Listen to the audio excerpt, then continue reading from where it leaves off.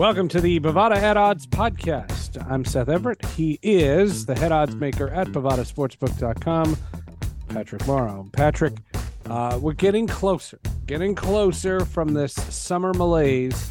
I am amazed by how little baseball we have done on this podcast. And it's not because I'm not watching. I'm watching more baseball than I ever have been, but it's just not grabbing me. It's not... The whole season, it's just been okay. So does that mean you watched a game? Because, if you're just saying you watched more than usual. Yeah, last year, the only thing I watched were playoffs. I did not watch one game in the regular season. No, this year I'd probably say I watched 2 or 3 games a week. Wow. Yeah, usually day games. Okay, yeah. Very rarely is it a night game. But a day game I'll put on and I'll have it on in the background. This past weekend, I watched both day games of Yankees Red Sox because they weren't night games and they were in the daytime and they were on in the background. That's what they were. They were on in the background. And Sunday was wild. The Yankees were trying to snap a 5-5 tie and Volpe gets a hit and some dude gets thrown out at home. But they originally called him safe. And, 6-5 Yankees. And I went because we had gone away for the weekend. I was going back out to the car to bring in like the suitcases and such.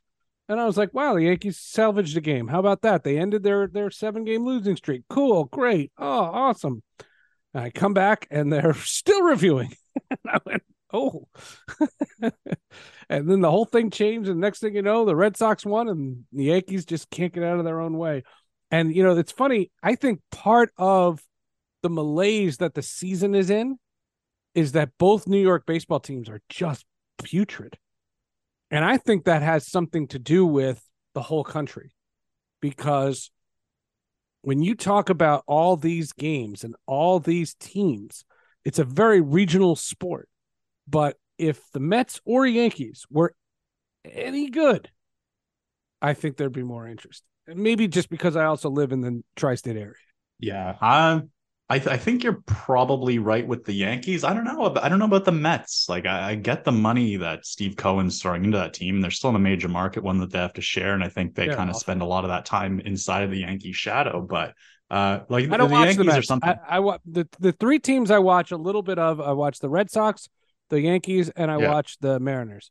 Those are my teams. The Mariners, I just love the franchise. I love the ballpark. The Yankees, I watch because of my iHeart stuff, and the Red Sox, the same thing. Sure, but you referenced the Mets, and I think the contrast there is, I was in Europe recently. I was in Ireland and UK, and I mean the Yankee hat is something that, that you can see someone wearing a Yankee hat in Dublin. You can see somebody wearing a Yankee hat in London. You can see somebody wearing a Yankee hat in Toronto. Unfortunately, you don't really see that Mets fandom, that broadly. So I don't know how much their lack of success is impacting the storylines around that. But yeah, the Yankees are an interesting one because they're not playing particularly bad baseball. They just continue to be in a division that's loaded with really, really good baseball teams. I mean, we are now 4 out of 5 teams are above 500. You're right. They're the only team under 500. Yeah, like if they were in the Central and playing against AL Central teams a little bit more frequently, they're probably above 500 and they're probably a playoff team. If they're playing against the Tigers or the White Sox or the Royals a little bit more than they're playing the Rays, the Jays, the Orioles, the upstart Orioles. But yeah, you're right. Baseball has kind of got that weird. How do you broadly market the game when everything is driven so much more regionally compared to NFL, compared to NBA? It's difficult. And it's a nice time of year as well. So baseball, they've made a lot of positive steps forward this year. They've got you watching a few games a week, which is a big change. And, we'll give them a polite golf clap for that. But otherwise, all right, football's coming, EPL's back. The tennis is better than ever, man. It's, I see you baseball, you're doing good things, but the real stuff's starting to happen now. And let me a good time of year. Throw it to you this way. Let's play a game. Let's just play a game. If I were to tell you what's the biggest, you probably know the answer to this, but I'll Wow. prove I my mean, now that point. you put that out there, if I don't get it right, Well, I could always edit the I don't like podcast. the setup for this. No, I could always edit Oh, it, so no one's gonna okay, know if you cool. got it wrong or not. Okay. What's the biggest storyline for the Baltimore Orioles this year? They're 30 games over Uh, 500. What's the biggest storyline? Gunnar Henderson. No, He, it's the announcer he's getting suspended. Oh, yes, yes, yes. Okay. I mean, yeah, that's right now in this moment, and especially we didn't do anything. And Am no, I we wrong? definitely didn't. But now we're gonna make sure we didn't do it again. So wait, did you do something? Okay, yeah, yeah. I'm aware of that story. So yeah, that's I guess I defaulted to that. Let's not edit this. I'll happily wear that. I guess I was defaulting towards the more positive story of Gunnar Henderson, who is now the odds-on AL Rookie of the Year favorite right now. But yeah, the Orioles booth announcer, who all he did was note that they had struggled in the past on the road against the What a Tampa Bay joke. Rays, Yeah. and he got pulled. He got pulled from the booth. I mean, way to put a stink on what's otherwise an incredible story, an Oh, incredible it was just franchise this an year. That's egregious story, and you bizarre. saw all of baseball went out of its way to rip the Orioles. And so it turns out I did a little digging because my initial reaction to it was, boy, I hope this guy didn't do something else, and that's what he's getting penalized for. That's what I thought. Right. Yeah, it's and based on how the Orioles have managed the situation with denials, obfuscation, clarification, they denied it existed and then, okay, well, it did exist and we'll make sure it's not going to happen again, but we don't know why it happened and there'll be no further comments. It's bizarre. I mean, it truly just comes off as, if you have to take it at face value, wildly and unnecessarily petty. Like, if you're the Orioles front office, you've got to be, you should be chuckling about the struggles you've had in the past, because goodness gracious, you are running away with the AL East right now.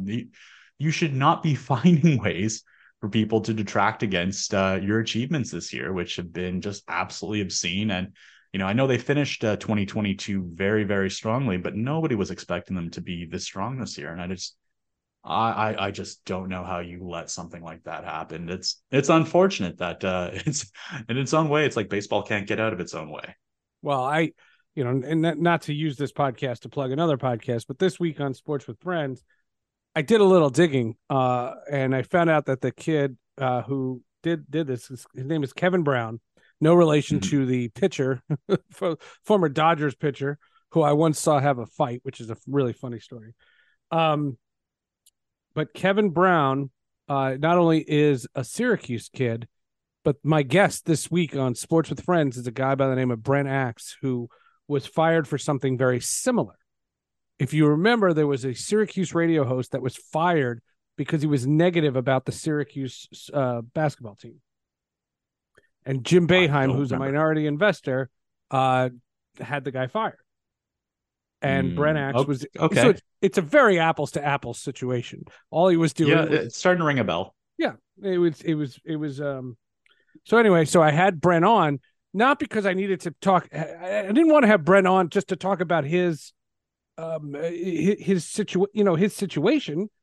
Like, we talk about his situation, but we were comparing it because he also is a part-time professor at Syracuse, like I am, and he had Kevin Brown as a student.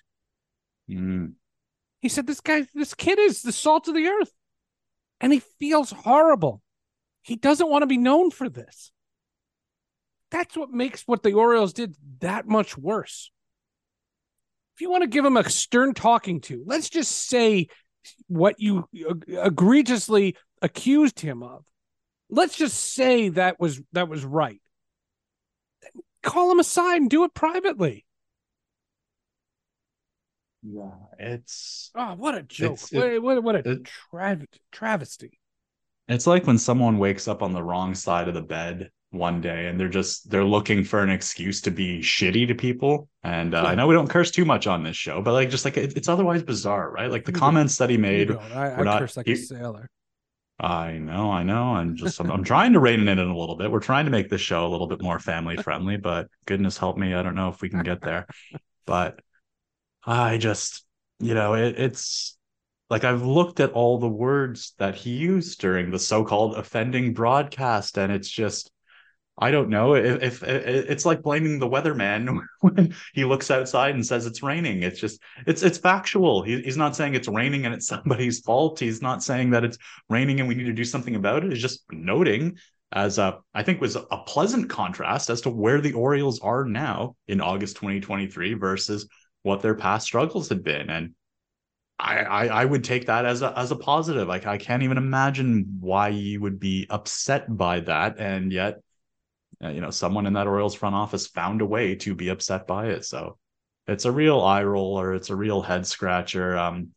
The way they've managed this is, they clearly need to outsource maybe some of their PR or something, or crisis management, because they just every single update and reply has just looked stupider than the one that preceded it. And right, yeah, I'd rather be talking about Gunnar Henderson and the things that the Orioles are doing this year and a wildly competitive AL East than the absolute nonsense of a franchise who clearly doesn't know how to act like they've been there before. Granted, it's been a while, but yeah, they need to start acting like they've been there, because they're really, really friggin' good right now. And yeah, they're not behaving like a franchise that is. You're right.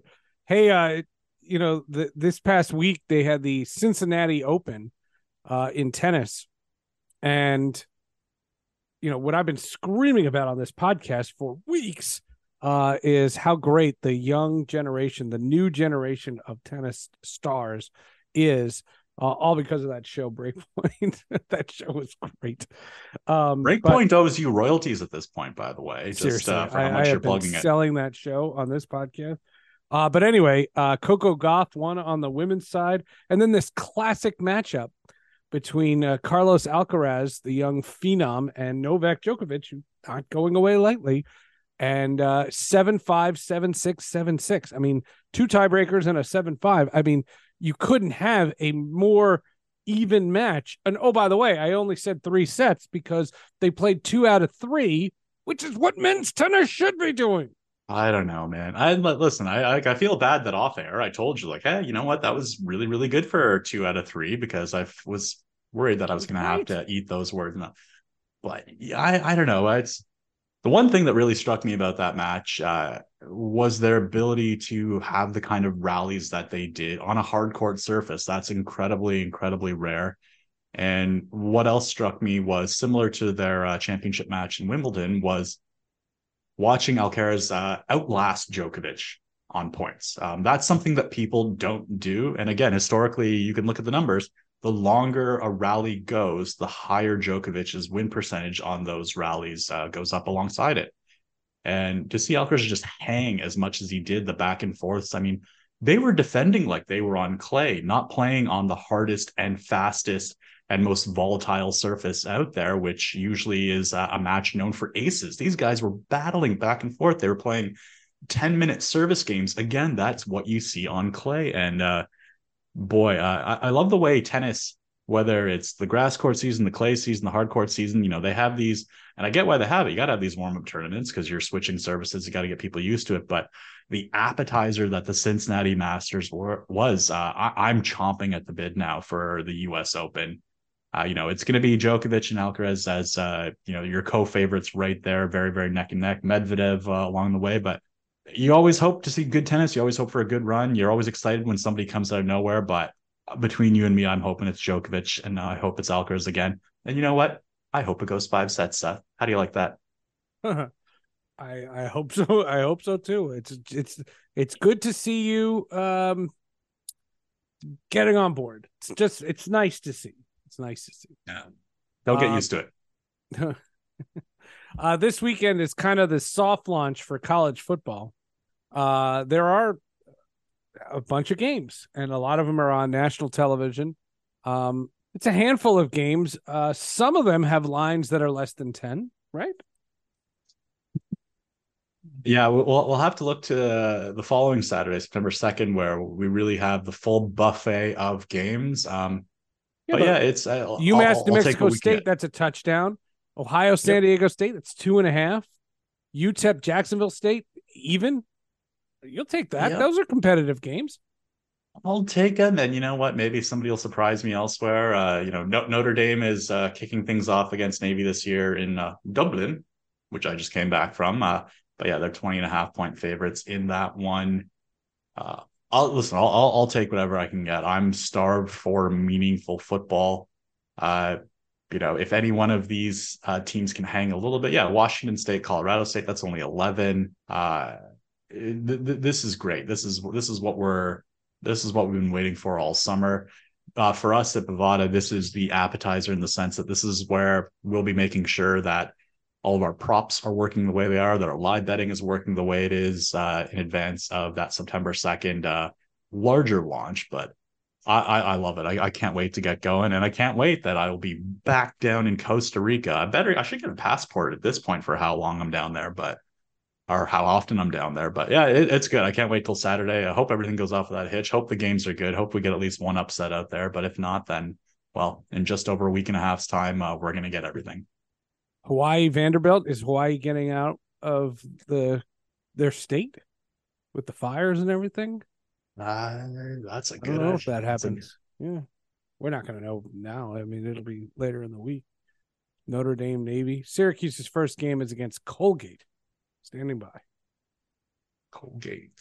The toothpaste bowl. That's right.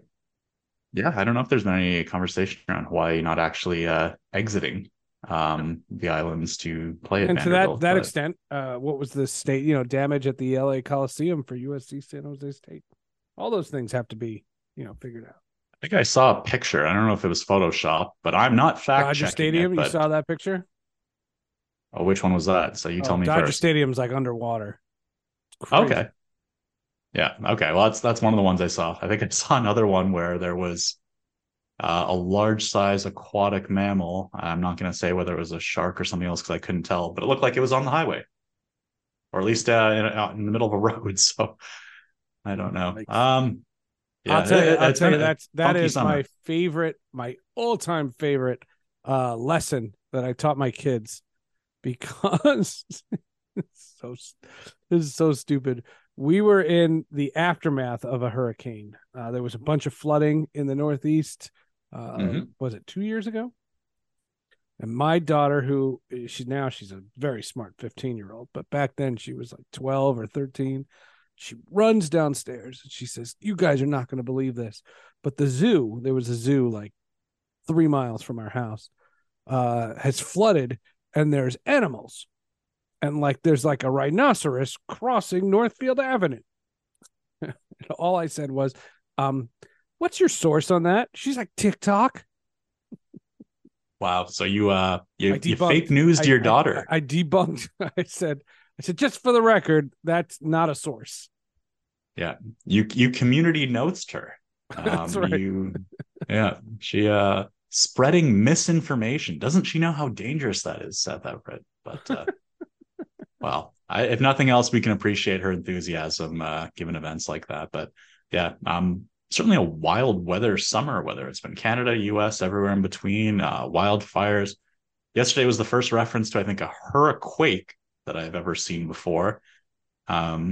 Yeah, I guess that's just life in 2023 now. So I don't know. We had flooding nearby here as well recently.